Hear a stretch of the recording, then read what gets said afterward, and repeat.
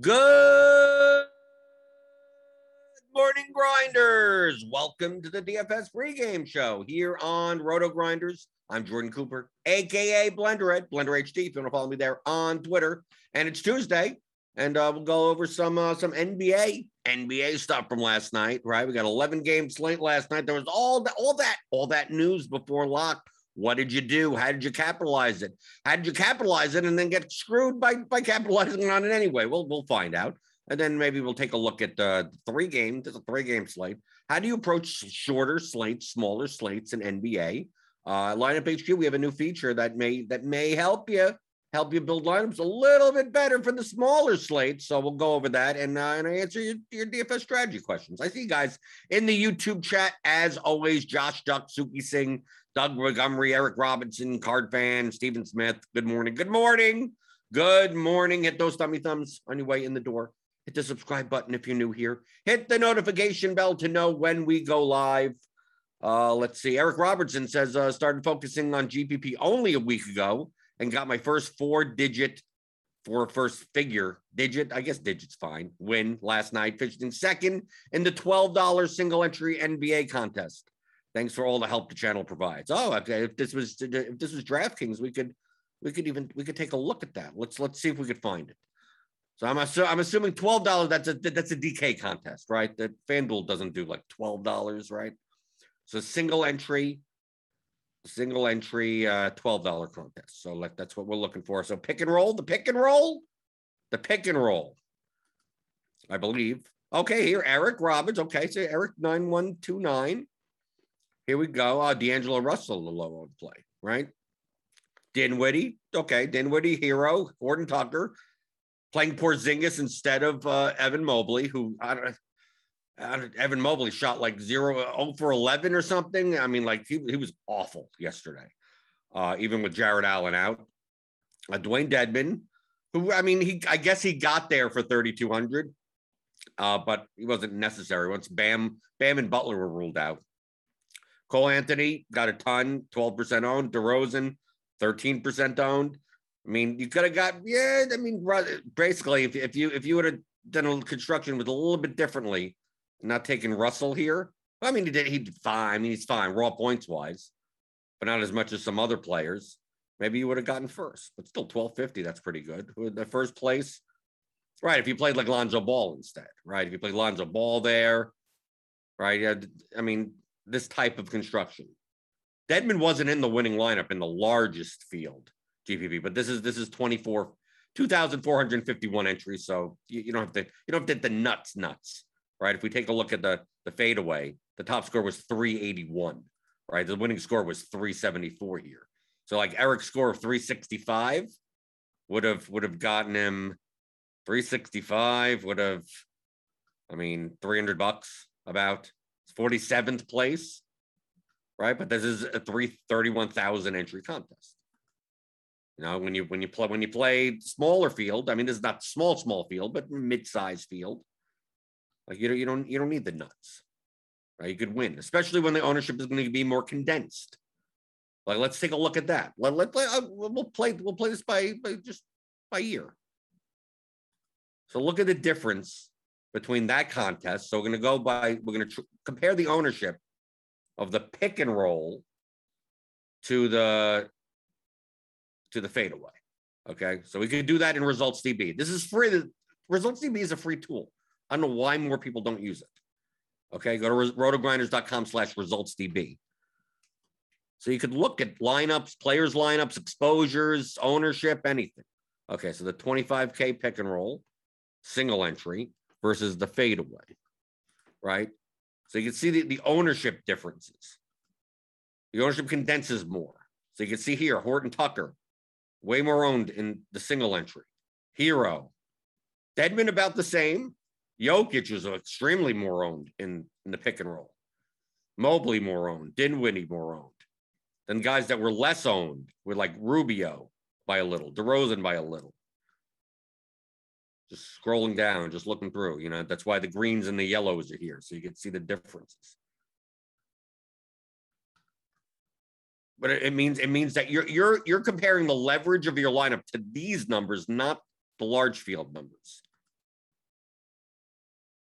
So if we take a look at like Mobley at doing badly at 46% owned is much better for you than him doing badly at 35%.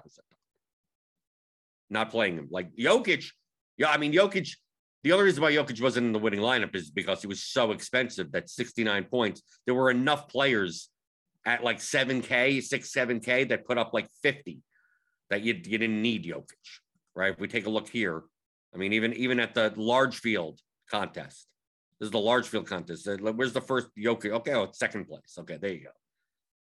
Right, but it's a Deadman lineup, right? You have to find value. I mean, THT was easy.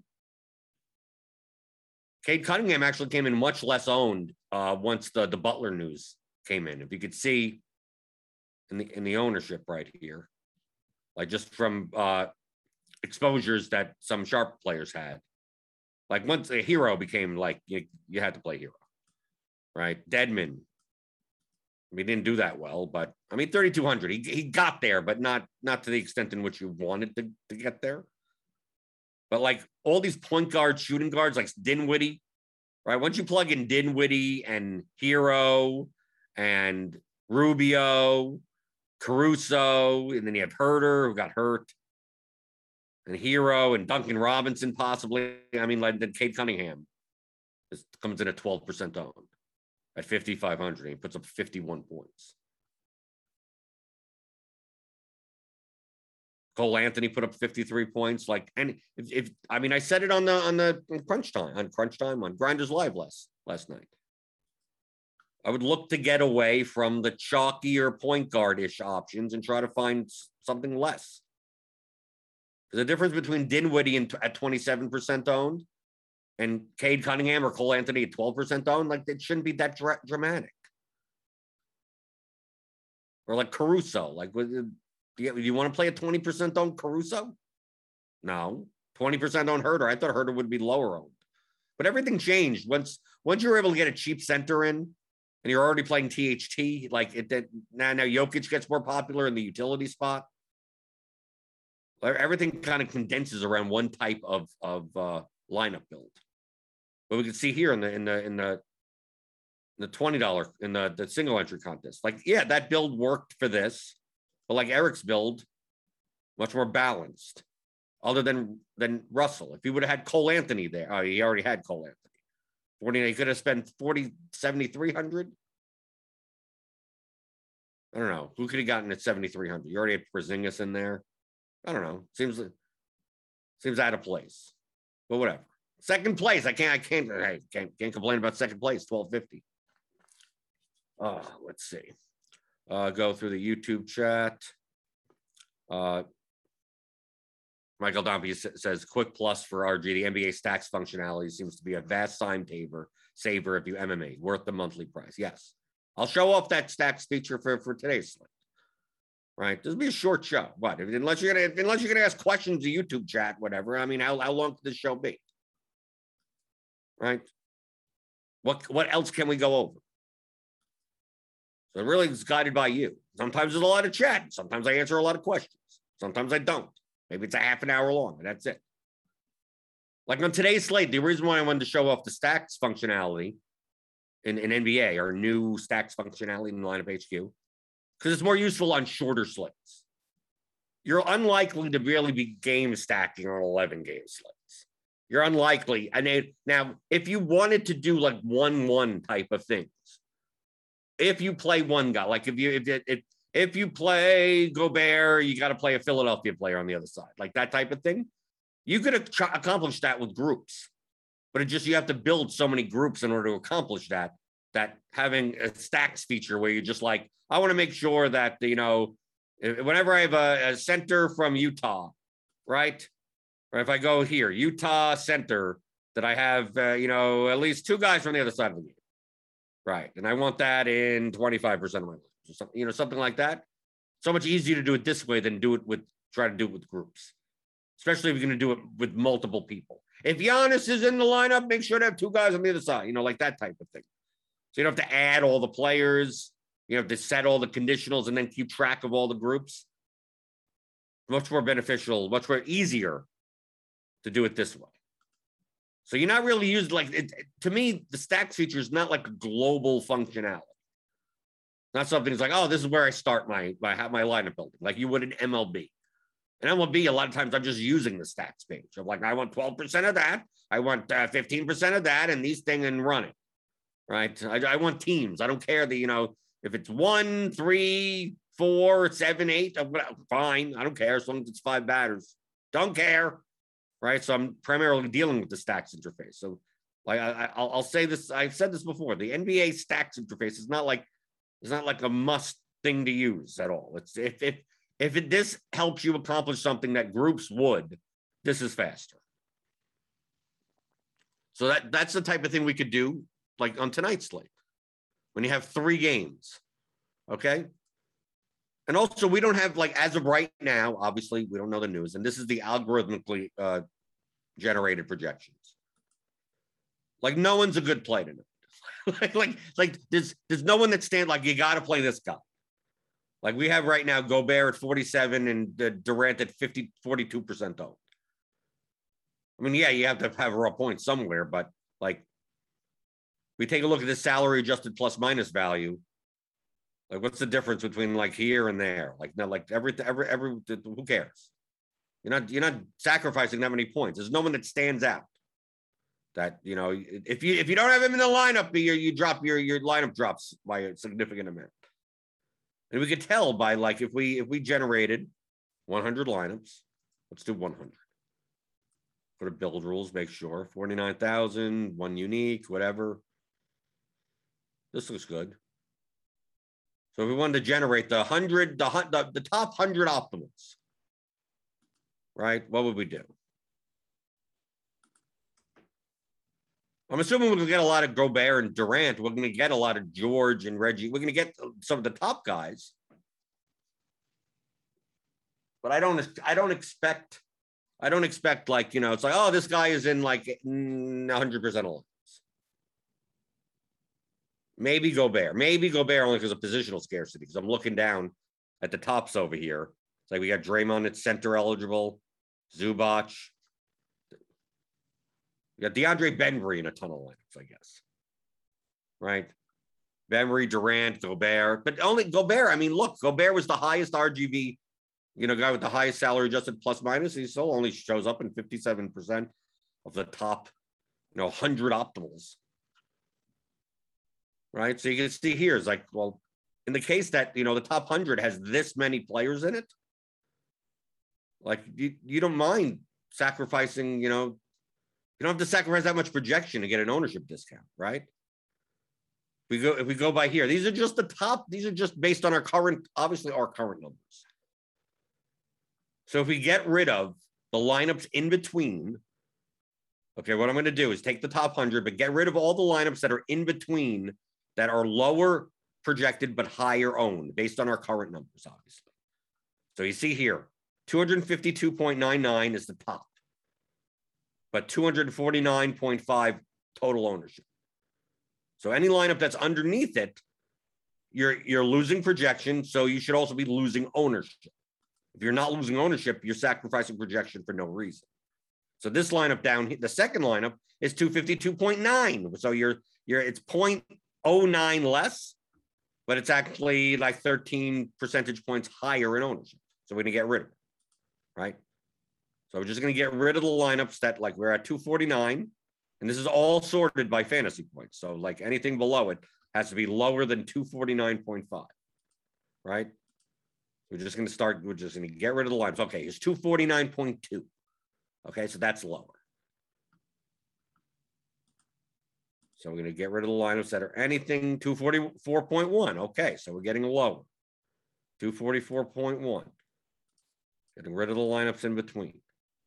You'll see why we're doing this. We're trying to see where the drop is. 244.1, 240. Okay, let's keep on going.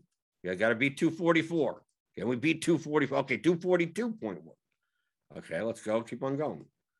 242.1. 241. Okay, then we got 241 lineup.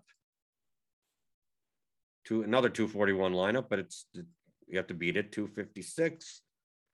To be 241, 238.8. Now we got to beat 238. We go through all these. Here's a 234. 234. Let's see. Don't want to go too fast because I may get rid of one that's actually lower. 234. 234. We may have hit it. We may have struck gold. We may have hit it, people. 234. Let's see. Okay, now we got a 230.6. Okay. Let's see if we could beat 230.6. And this is only in the top 100. Obviously, if you did 1,000 of these, you'd probably find ones that are even lower as we keep on going down in projection. 230.6. And you beat 230. We're coming to the end. Coming to the end of the line. 201. Okay. Oh, that's a very big drop. But then here you go. Okay. So the bottom lineup at 201 is 246. That's the projection. The top one is 252, almost 253. So the difference in the top 100 optimals when factoring in ownership, the lower ownership, is anywhere from 252 to 246. So we're talking 250, 253 to 246. So there's a 7 points of projection difference. So in order to eliminate like 50 percentage points of ownership, you have to sacrifice like 7 points of projection. Now, who shows up in these 9 lineups? So who makes up the lineups that are higher projected and lower owned? Well, obviously the best projected players, right? Durant, Gobert, Conley. But who doesn't? So if we take a look and see, like, James Harden comes out much less than Kevin Durant. Tobias Harris, Draymond Green. I mean, just look at 2 of them. Reggie Jackson. The Clippers, not as much. Because I'm kind of like compare it to ownership. Like if we take a look at our current ownership, I'm assuming it's correct. Like who's going to be like Terrence Mann here, for instance. Terrence Mann is going to be 34% owned. Like where does he show up in our lineups?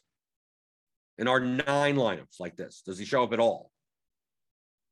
If he doesn't show up in our lineups that when we removed all of that, that gives a signal that he's over-owned for his projection. We're not getting him at all. Right? So that's what you're looking at. You're looking at what the percentage owned and how much you're getting out of the lineups as we eliminate the ones that we wouldn't be playing. So that gives you a signal on who you'd play less of and who you play more of versus their ownership. Now, taking a look at these 9 lineups that you're playing, that you're not necessarily playing, but that is in contention. Obviously, this top lineup is like a cash lineup. Okay. So in the top 100 lineups, you're going to be sacrificing anywhere from no points, that's the top lineup, to 7 points. Okay. So here's a cash lineup. So this is something that you would play in doubles. The lineup just underneath it, like maybe the couple lineups just underneath it, are more like single entry type of lineups, right? Smaller field type of lineups. Because they're still high owned, but they're a little bit less owned for the projection. Right? And then towards the bottom, once you get to like this over here, these would be the larger field lineups. So if you wanted to build more of these types of lineups, you'd look at the ownership, you'd look at the projection. You go, okay, I'm going to cap the ownership at like 205 or something, and then build lineups like this, knowing that when you give up 50 points of ownership, you're going to sacrifice another like 7 points in projection. That's what your aim for me. Maybe you don't have to sacrifice that much. So if you're going to build large field lineups, this is a blunt way of doing this. You'd go to the build rules. You go, my max total lineup ownership is 202, right? That lineup. And you'd build from there. And you go, okay, I know I'm sacrificing 7 points in projection to build these lineups. And then you build as many lineups that are high projected at that range that you can. Right? But let's say you're building the smaller field stuff. Maybe you don't mind the other lineups, right? So we're looking at, in this range, the 230, 240 range. But remember, we created the top 100 optimals, right? So this lineup down here, that's at 246, 201 ownership is like, look, 97 is in the top 100, right? So you can play it in single entry. So like we got rid of lineups that were like slightly too high owned for their projection. So if you're playing like single entry and 3 max, like these would be the lineups that I put. I mean, these would be the lineups. I would pick 3 of these lineups. That if I'm building large field stuff, I'd start at the bottom and then start building out from there. And if you're playing cash games or something, you'd play the top one or the top, what's the 1 or 2 or some of the top ones. This is the way to build lineups without like, what do I have to know about basketball? I don't have to know anything about basketball. I trust the numbers. I trust the projections. There you go. Fill your lineup set. Now, if you want to apply some, strategy, for instance. I mean, obviously in a 3-game slate, the most beneficial situation on a 3-game slate is for you to play the 1 game that doesn't blow out, right? You want 2 games to blow out and 1 game to go to overtime, right? That would be the highlight situation. We see here that you are jamming in a lot of people from, I mean, you can't help it. Look, this lineup has 6 nets in it. 6 nets and 2 Jazz, which can you even do? I'm not even sure. I think you have to play 3 teams or something. I don't even know if you could play that long. So maybe if you do play like 6 nets, you want to play guys from the other side of the game. You want to play Warriors in those lineups. So that's where the stacks feature comes in. So let's say if we're going to play, let's take a look at what's showing up. Okay. So we get a lot of Nets, Jazz. We're getting Nets and Jazz. And some Clippers. Nets, Jazz. Who are the Clippers playing? Playing San Antonio. Get Derek White there, I guess. So maybe what we want to do is that if we're playing 4 guys from a team, maybe you do something like this. Maybe you want to do 4-2. And you don't care which side, just like whatever. Or like 4 guys from one side of the game and 2 guys from the other side of the game. And let's see if that works. Right now build 100 lineups. Let's see what shows up.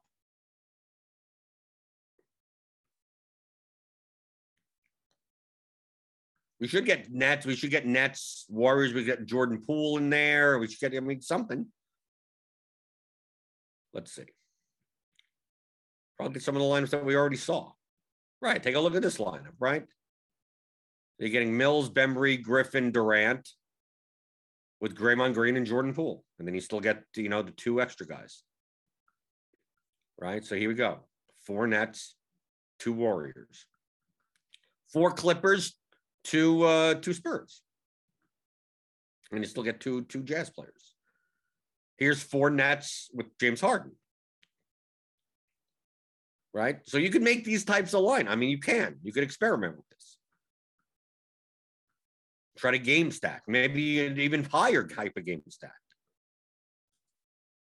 Maybe you want, you obviously can't play the full one. So like 4 and 3.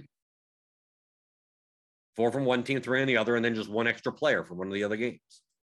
Or you do something like that. Take a look at what those lineups look like. So much easier to do it this way than try to build it with groups. So I've done this with groups. It's a pain in the ass. This is so much easier. And maybe you don't, I'm just showing you this with like all the teams checked and 100% of my lineups. Right? So we take a look here. Here's the Clippers Spurs, 4-3. Right? And you can see the projection, 248 at 222. Right? But in this stacks, you don't have to stick to one. Like, let's say I want to add another one and add another one. Right? Maybe I want 4-3. I want some 4-3. I want some 4-2. I want some 3-3. Right? You could do that and then set a percentage. So it's like I want 30% of these. I want 40% of those and 30% of these, right? And then there you go. Now you can build them. And if you only want certain teams, then just uncheck the ones that you don't want, right? And maybe when you can, like if we were leaving this alone, like if we had, because obviously these 4-3s only have one player left in it. So let's say we do 4-2, 4-2, 4-1, and then 3-3 or whatever you want to do like this. You could even add a second one and go, I make sure the other two players in my lineup are against each other. Or at the same team, right? You could do 2-0. Right? We could do those type of lineups. Or you could just do 1-1. And you go, I want 100% of my lineups like that. 1-1. So it will create 4-2 lineups. And then the other two spots will be two guys opposite sides of the game. So you won't get Donovan Mitchell and Rudy Gobert together. You'll get, a Philadelphia player on the other side. Right? You could do something like this. So let's say we delete this.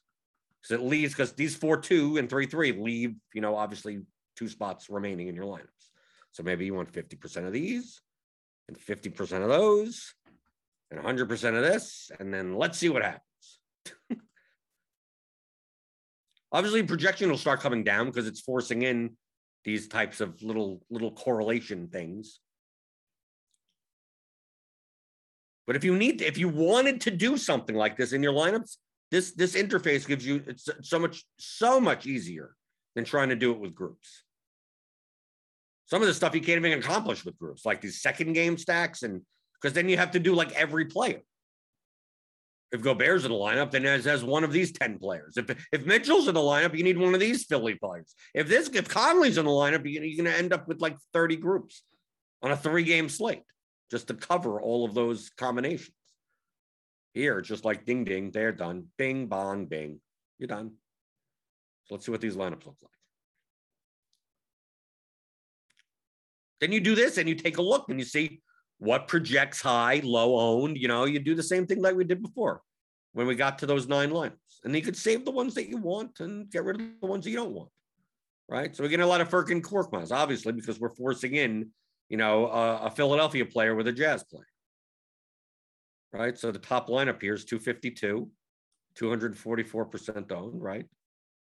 So you're getting, we're getting the Brown, Durant, Bembry, Mills, 4 Nets, 2 Warriors, and then Gobert and Harris across from each other. Right? Here's Korkmaz and Gobert across from each other. And a game stack of this the Clippers-Spurs game. Right? 250. Right? It doesn't have look at the dramatic difference between these two lineups. I mean, it's I think a 7v7. I mean, it is a 7v7, but the differences in ownership and projection are not that dramatic, right? It's a little bit less owned and about a point less projected. So like both these lineups are good, even though they only share one player. They only share Rudy Gobert in this line, right? There's no other player, right? It's just Rudy Gobert and a game stack of the other game. Right? Here's another game stack of the other game. Right? Here's a game stack of the other game. So it's right. So, I mean, that's why these lineups are not different from each other from a projection standpoint. But they may be better constructed than your opponents who may be trying to pick and choose and whatever. Right? You look at a lineup like this and you're like, I want the Nets Warriors game to go off, and I want the Spurs Clippers game to be a dud. And then you look at this lineup and you think the complete opposite. Like, I want the Nets Warriors game to be the dud, and I want the Spurs Clippers game to be the one that goes nuts. Right? And then we got to have there's probably a Jazz one. Yeah, here's a Jazz. Here's Jazz Philadelphia. 1, 2, 3, 4. 2 Philadelphia players. Right? And then we get Bembry and Green against each other. So now you're hoping for that game to go off. Right? So you take a look and you can see all these lines. 248. I mean, especially on a slate where like there's no like obscene value or anything, right? Everyone is kind of just like meh, right? Nothing stands out. That you could build so many different types of lineups.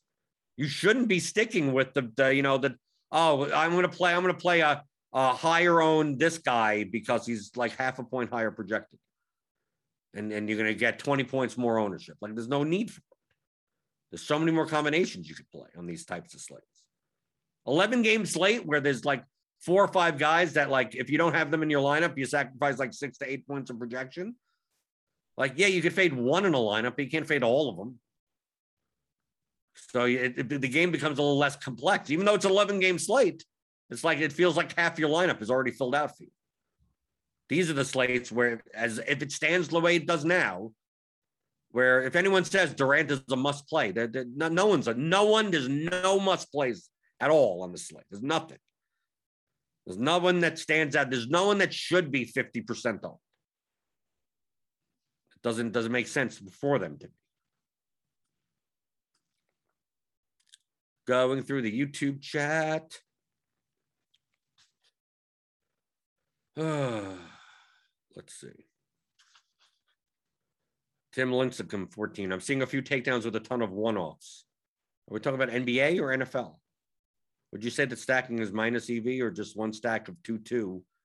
Oh, we're talking about NBA, and the rest one-offs are optimal or based on slate. Like NBA, there's no such thing as stacking in NBA. On an 11-game slate, but what are you stacking for? The correlation of players on a team is not high. It's not like NFL. It's not like MLB. Normally, the optimal lineup is going to be all one-offs.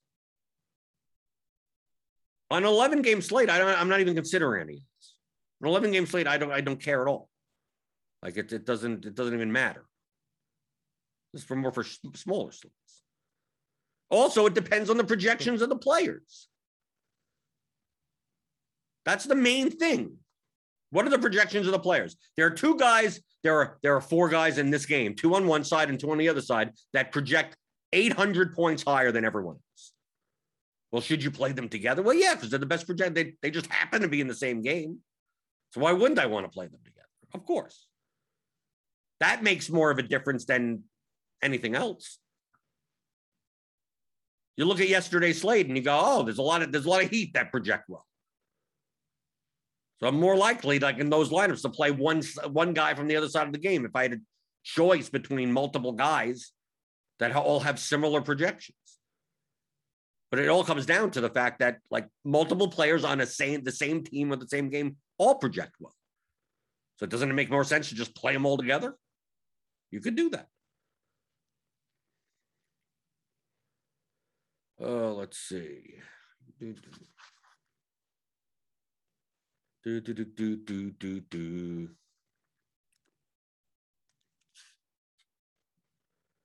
Michael Dompier says stacking logic question might be stupid. If you say anyone versus anyone, that has to be a floor, not a limiter of one. No, it's exact.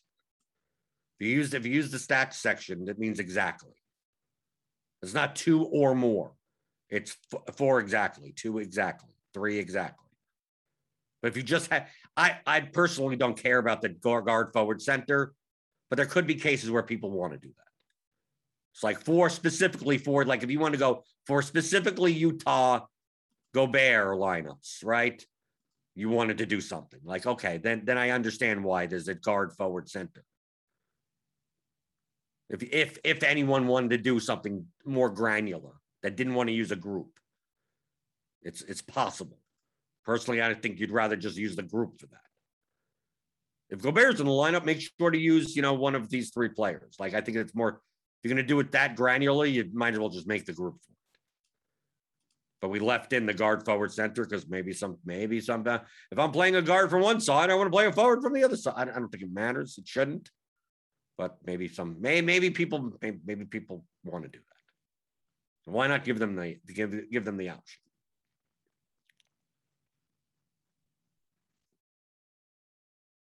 Right. MJC, correlation exists in NBA when games are high scores and fast paced, taking a few pieces from each side. No, you're correct, but it's just not strong. The problem, it's not strong enough. Whenever you're adding correlation, okay, this is where people go wrong. Okay, this is very important, very, very, very, very important. Whatever you're doing right now, put it down. Put whatever you're doing down. Okay, right? If you're driving, pull to the side of the road. It's that important. It's that important, okay? I've said this about maybe, I don't know, probably 4,000 times, but it's this important because apparently I have to repeat myself 4,000 times for the same people to understand the same exact concepts. There are 3 levers in DFS: projection, correlation, and leverage, okay? So these levers work. As you pull one down, one goes up, right? It's not just, you can't just pull them all up. I want the highest projected lineup that has 8 guys all in the same game that are 1% owned. Like that doesn't exist in DFS, right? You're not going to find that. You're not going to, on this slate, I'm going to stack one game and I'm going to be literally the only person in the entire field that has any of those players. Like literally, like they're less than 1%. Like you're not going to find that. So anytime that you raise your projection, you're obviously limiting other things. Every time you're raising correlation, you're lowering your projection. Every time you're raising your leverage, you're lowering your projection. You're lowering your correlation. So it's not a matter of, well, yes, I'm going to play I'm going to play 4 guys from the same game, 2 on one side and 2 on the other side, or 1 on one side, 1 on the other side. Is there a correlation there? Yes, it's very weak. Right? It's not like correlations in baseball. It's not like correlations in even NFL. It's not like correlations even in soccer. It's very weak. It adds something, right? So the 2 players combined, when you add them together, one guy from one side of the game, let's say Gobert and Tobias Harris, right? One's on Utah, one's in Philadelphia. If the game is fast and goes over and stays close, so they have maximum minutes, there's a correlation there. That's correct. But how much does that add to the combined score of both players? 3%? I mean, what are we talking about? 5%? 5%? I don't even think that much. So if their projection is 40, right? So 40 for Harris and 40 for Gobert. That's 80 points total. And you tell me that correlation is worth 5%, which I would think is too high, is worth 5%. So what's 5% of 80? It's 4 points, okay? So by playing them together, you gain an extra 4 points of ceiling. If it's 5%, but it's probably not 5%. It's probably more like 2 to 3%. So let's say 2%. What's 2% of 80? About what, 1.5, 2 points? 1.6? So that's what you're gaining. When you play Gobert and Harris together, you gain 2 points of ceiling, okay? Is it worth playing Harris and Gobert lineups versus Donovan Mitchell? Donovan Mitchell, I mean, assuming that positions or whatever, similar price, right? I mean, like 8,600 versus 8,500, but Donovan Mitchell projects for a half a point higher. So if you had the choice in the last piece of your lineup for whatever, and you had Gobert, and you could put in either Mitchell or Harris, who would you put in? Probably Harris. Why? Both sides of the game correlation makes up for the half a point difference in projection. So you're like, okay, I don't mind doing that. But let's say for instance, that Donovan Mitchell was projected for 56 points. I'm using a very extreme example just so you get it. And you go, but I want to play both sides of a game. So I'm just going to play Gobert and Harris. Well, why not play Mitchell Mitchell projects for 15 more points than him. So who cares about the correlation? You're not making up the difference in projection by the very weak correlation there. Anytime you're doing anything other than raising the projection of your lineup, you're doing it as a sacrifice. You're sacrificing projection for something else. And your goal is that sacrifice worth it? So if you're going to go into a slate and go, I'm always going to play 2 guys from one side of a game and 2 guys from the other side of the game, you're doing it wrong. Why? Okay, these 2, I'm going to play these 2 guys and these 2 guys. Like last night, you just pick 2 random people. Like you're probably sacrificing projection where you don't even need to. You're not gaining that much from doing that. That's why I said, if these 2 players on each side of the game are projected well also, then why not play them together? Yes, then it makes the sense. But I'm not going to play 4 poorly projected players together. just for the sake of that correlation. You're just not going to make up enough. Yes, I'm not going to sacrifice 20 points of projection for the sake of that weak correlation that I'm going to gain 4 or 5 points of ceiling from. So that's the thing. That's when people are asking question, do you do this? Oh, in football, how about the run back? Should you run it back in NFL? Well, it depends on the projection of the run back. It depends.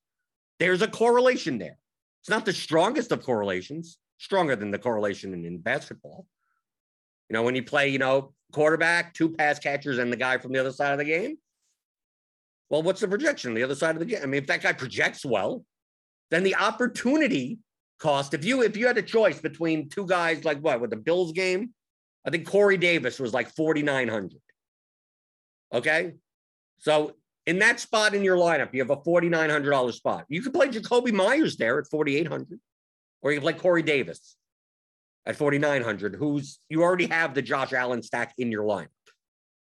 Which one should you do? Well, there's no answer until I tell you what the projections of the 2 players are. If Corey Davis projects for 12 and Jacoby Myers projects for 12, they're the same projection, then you're not sacrificing anything by adding the correlation, right? So why not do it? That's where you put Corey Davis. If Corey Davis projects even better than Myers, then it makes even more sense, right? Because why am I going to lose projection and not have a correlated piece? But let's say Jacoby Myers projects for 14 and Corey Davis projects for 12. So if you were maximizing your projection, you'd be putting in Myers in that lineup and have no run back, right? You'd have no run back in that lineup. Or is the 2 points worth putting Corey Davis in? You're dropping your projection 2 points to add the correlated piece. Is the 2 points worth that correlation? I don't know. It'd probably be close. But let's say it wasn't that close. Let's say Jacoby Myers was projected for 15 and Corey Davis was projected for 8. Is that correlation worth 7 points? Probably not. So you wouldn't have the run back there.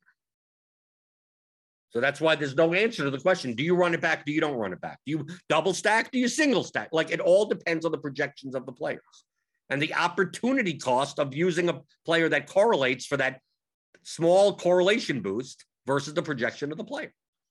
And you do the same in any sport, just like in basketball, just like in MLB, anything. Some stacks in MLB aren't good because one player in the stack projects well and a lot of them don't. So you can be sacrificing a lot of projection by playing 5 of them in one lineup, even though, yes, you're right. They are all correlated to one another. But is it worth playing a lineup with a 5-man stack of expensive, poorly projected guys that puts the projection of your whole lineup down like 15 points for the sake of having 5 guys from that team? Maybe not. Yeah, but all 5 guys are correlated. Yes, you're right. But is it worth is it worth the projection sacrifice? That's always the question. That's always the question. And without knowing the projections, you can't figure that out. If you play the stacks, if you play the Cowboys on Sunday, did you play a Atlanta player with it? Should you have played? Like, obviously they got blown out. It's like, well, I shouldn't have played Pitts or I shouldn't have played Cordell Patterson. Like, Pitts projected well. Cordell Patterson projected decently enough. If you didn't play Pitts in your tight end spot and you played Hawkinson, like, that didn't make any sense. It's not like Pitts projected poorly. So the Falcons run back like that was the opportunity wasn't. I mean, you were playing a good projected player anyway. Just happened to be the other side of the game. But if you're playing the Josh Allen stack and you're playing Dawson Knox in it or something, you're like, should I play Dawson Knox or should I play Cole Beasley? Play someone else in the tight end, play someone else in the tight end spot. Well, Dawson Knox projected poorly. So by playing Dawson Knox in that stack, you're gaining correlation, but you're giving up projection, which may be fine if you could make up the projection in the rest of your line.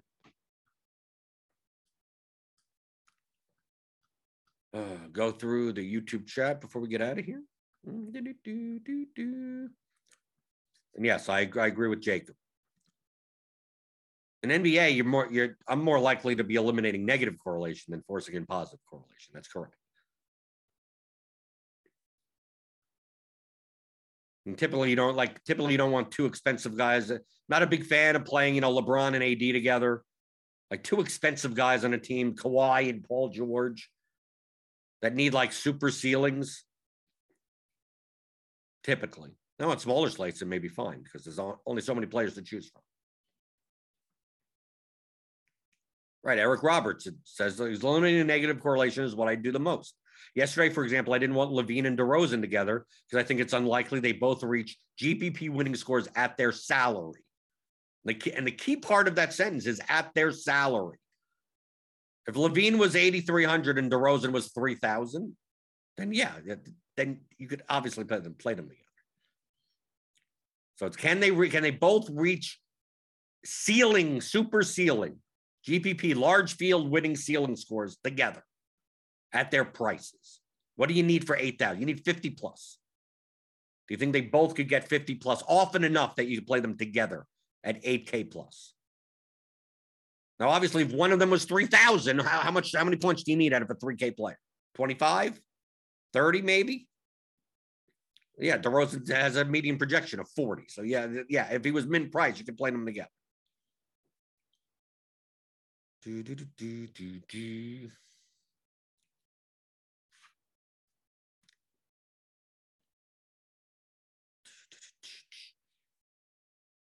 Let's go through it. Can find anything else before I get out of here? People are talking amongst themselves. They're answering their own questions. That's fine. I don't care. Yeah, they're answering their own questions. I have no idea. Jack Mitchell asks, how do you get over FOMO when Xing out a high value or high projected player, just not in basketball, but in general? Well, here's the thing. You shouldn't be Xing out anymore. Jack, you're not playing players. You're playing lineups. So if I'm going to play 10 lineups tonight, I'm going to play the 10 best lineups that I can. If it just so happens that it doesn't include one player that's X'd out, then so be it. How do you get over the fear of missing out? By playing enough. Your goal is to win every night. Your goal is to win like once or twice a year. Okay. Once you get that, once you understand you're going to lose in GPPs, your goal is to lose 90% of the time. I go in knowing that most likely in an NBA season, I'm going to play 150 slates or whatever. I'm probably going to lose 140. Lose money, and not all of my money, right? But just lose money. Then 10 of those slates I'm going to make money on. And hopefully out of the 10, 2 of them are like for a lot of money. And there you go. That's your whole season. So once you think in those terms, like who cares about fear of what? Oh, I didn't play this guy and he went off. Oh, well, tomorrow's another slate. Like you act like at his ownership in these lineups, would I've made any other decision? No. Okay, then what do I care? As long as I keep on making those decisions every day. Right? If you take a look at the ownership and everything afterwards and you were off on stuff, it's like, had I known that guy was only like, I think Cade Cunningham yesterday, before a lot of the news, was projected for like 30% ownership. And at that point, I was like, well, maybe you don't play him at 30% ownership. But when you see it's 12% owned after all the news, it's like, damn, I should have had more. Right? Those are the things you should be concerned about, not FOMO. Not even what the results of the slate are. Now that I have all the information, I'm not talking about the results of the games. Now that you have all the information ownership-wise, would you have done anything differently? And most of the time, the answer is yes. Most of the time, there are little things that you would have. Maybe I would have done this more, that more. Maybe I would have played this game more, something like that. But you're looking for major things of like, damn, I got that completely wrong. Right? I thought Hero was going to be sneaky because the news came out late, and he ends up being 52% owned. And you jammed him into every lineup. And Hero did great. But you may look at that and you go, well, I jammed him into all 20 of my lineups. Had I known he was going to be 52% owned, maybe he would have only made 12 out of my 20. Something like that. Just something as simple as that. Like I thought he would be 30% owned. He ended up being 50. And at 30, he was a jam. And at 50, he was a good play, but not necessarily had to be in every lineup. And you go, okay. It didn't matter that he did well. So you shouldn't be thinking of, oh, Hero did well. Good thing I jammed him into all my lineups. You shouldn't be thinking that. You should go, oh, based on what we know now, on how the field, how the market was, the field ownership. Would you have made any different decisions? And if the answer is no, then what else are you going to do? If you lost all your money that slate, if you got wiped out, dust ball, well, I wouldn't have changed. Okay, well, there's 149 other slates to keep on. You play tomorrow. Well, what happens if you go? I hear this. I hear this all the time. Oh, you're not going to play that guy? Like yesterday, and yesterday's showdown slate, I played 16 lineups. I played 0 Debo Samuel. Okay. Obviously, I didn't get back a single dollar, right? I didn't get back. But people would ask, if I said, oh, I'm not playing any Debo Samuel in my 16 lineups tomorrow. You go, well, what happens if he goes off? I go, well, then I lose. It's not that complicated of a question, right? I think he's the most overowned player on the slate, right? And I'm going to play a different construction and not play him. So I'm playing 16 lineups. If I was playing 100 lineups, I probably would have had some of them. So it's like, that's what I'm doing. Oh, well, what happens if he goes nuts? Well, then I lose. Well, what happens if he doesn't? What happens if he gets injured on the first play? Well, then you could think of it in that way also. So you have to get around that. You have to get over the fact and your focus on just one slate. This is one long game. It's not even a week-to-week thing. It's not a month-to-month thing. It's not even a year-to-year thing. There's one long game. That's why you only play a certain percentage of your bankroll per slate, right? You play a very small percentage bankroll per slate, especially if you're playing GPP, and you play to win first place. You build lineups and you go, okay, I'm going to most likely lose most of the slates this year, but I'm playing to win 1, 2, 3 of them, top 5, in a couple, something like that. You do that, all the money's up there. Like, dude, I lose like 90% of the slates that I play in GPP. I've made hundreds of thousands of dollars in profit. Even including all the loss. I mean, you don't get that. Yeah, you lose. I'm going to lose $100 a night over and over and over and over. So I add up all these hundreds, right? I'll lose 100 here, 100 there, 100. You lose 150 times. That's $5,000. Yeah, but then you win $100,000 once, and you're $95,000. That's what you're aiming for.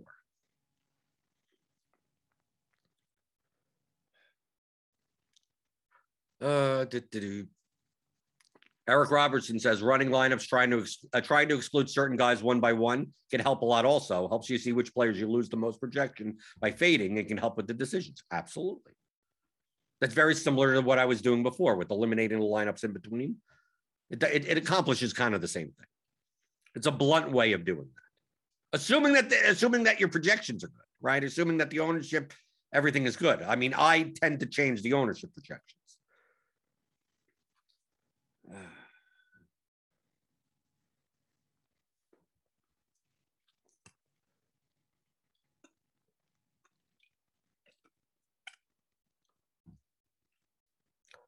Eric Robertson, is there any way to determine what a player should be owned based on looking at RGV projections and compared to field size, or mostly just no? It's going through the process like the blunt way of eliminating the lineups that have high projection and too high ownership, low projection and high ownership.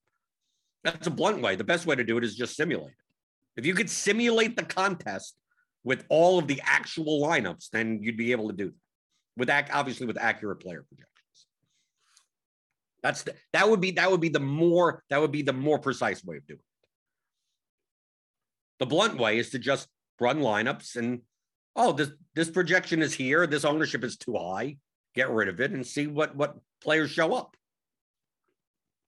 I saw on Sunday that with NFL that I was just getting a lot of DeAndre Swift doing it.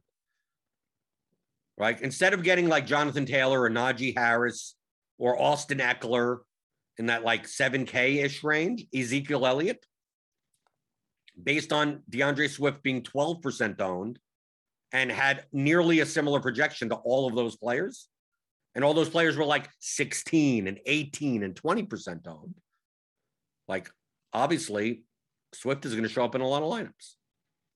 It's like, you know, I'm sacrificing a quarter point to half a point of projection, and I'm gaining like 6 to 8 percentage points in ownership for nothing by playing Swift over any of those guys. So that's what it stood out. So that's why I played a lot of Swift. Not because of anything else, just like in comparison to these players, that's based on the numbers that I had. Player projections as well as the ownership.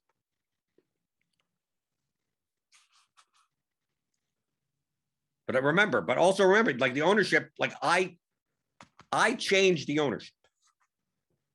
I never changed the play. I've never changed the player projections. And what's the reason why I changed the ownership? Because I have much better feel than, I mean, I look around the industry also. I mean, because it's not just like, oh, look at RG and like that's, oh, whatever Rotogrinder says. It's like, no, well, I know what's going on everywhere else, what other people are looking at and going like this guy, you know, we have him projected at 24% owned. I'm like, nah, he's going to be more like 32%.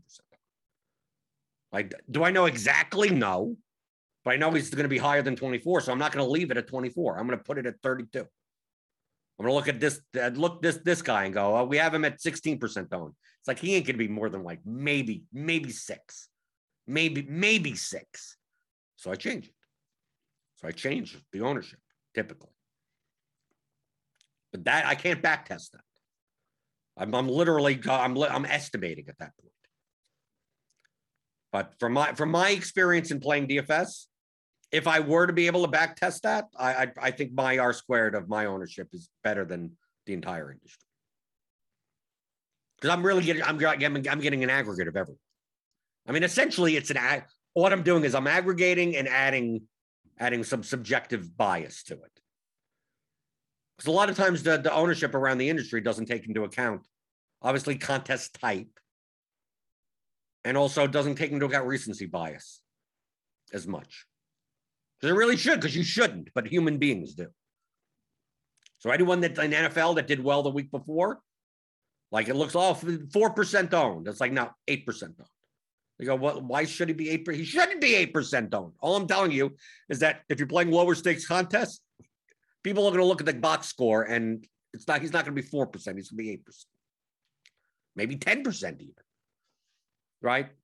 So you have to add that in. And then once you add that guy to 10%, you have to take it away from other people. Right? Sometimes you would get in a bubble and you go, oh, everyone's going to play Skrowanek or whatever that guy in last night's showdown. Like we had him projected at like 33% owned. Around the industry, he was around 30% owned. He came in at like 16. In the large, in the milli, last night in showdown. Yeah, because there's still a lot of casual people that play that are going to look and go, I don't know who this guy is. They don't know that he's going to be running as the third wide receiver. They think OBJ is going to be out there. He played 11 snaps. So sometimes we're in our own bubble and you go, oh, how do people not know this? It's like, no, sometimes you have to adjust it. Like when I was going through, I decreased his projection. Before I built my lineups, like Skrowanek's not going to be 33% owned. I put him at like 24. And he came in at 16. So it's like, I didn't go down far enough.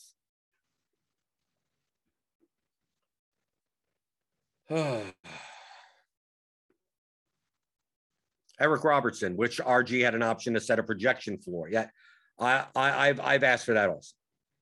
That's probably in the pipeline, right? A projection floor so you could say basically, I want my total ownership to be 200 at most, but my projection to be at minimum 235, right? So you're not going to get anything lower than that, right? But I mean that all you have to do is just do it, without a projection floor and just eliminate anything that's under 235. I mean, you just build 300 lineups and then eliminate the bottom, whatever the hell, right? But it would be much easier to have that range like that just for a projection. Okay. So I think we covered a lot of stuff today. I thought it would be a shorter show, but then everyone got all chatty in the chat, right? Right. We have smart people here. We have some dumb people though, right? And mostly smart people here in the chat. They asking other people questions, right? Jacob's here, right? Rupster's here. Nerdy Tender's not here this morning, but Nate's here. Michael Dompier. We got smart people that show up, right? We don't get that many stupid questions, so I appreciate it. So give me a thumb, give me a thumbs up, hit that subscribe button, notification bell. We got Grinders Live later today, right? Grinders Live, crunch time, something. It's only a 3-game slate, so I don't know what's going on with the schedule. Wow, we got 7:30, 10, and 10:30. Oh, 3-game slate tonight, and we'll be going over all of that later. And yeah, so tomorrow, I don't know what the hell we'll talk about tomorrow. 3-game slate. Can we go over that? There'll probably be a big NBA slate. We'll get some results, DB stuff. I'll answer your questions as always, because that's what I do here on the DFS pregame show on rotogrinders.com.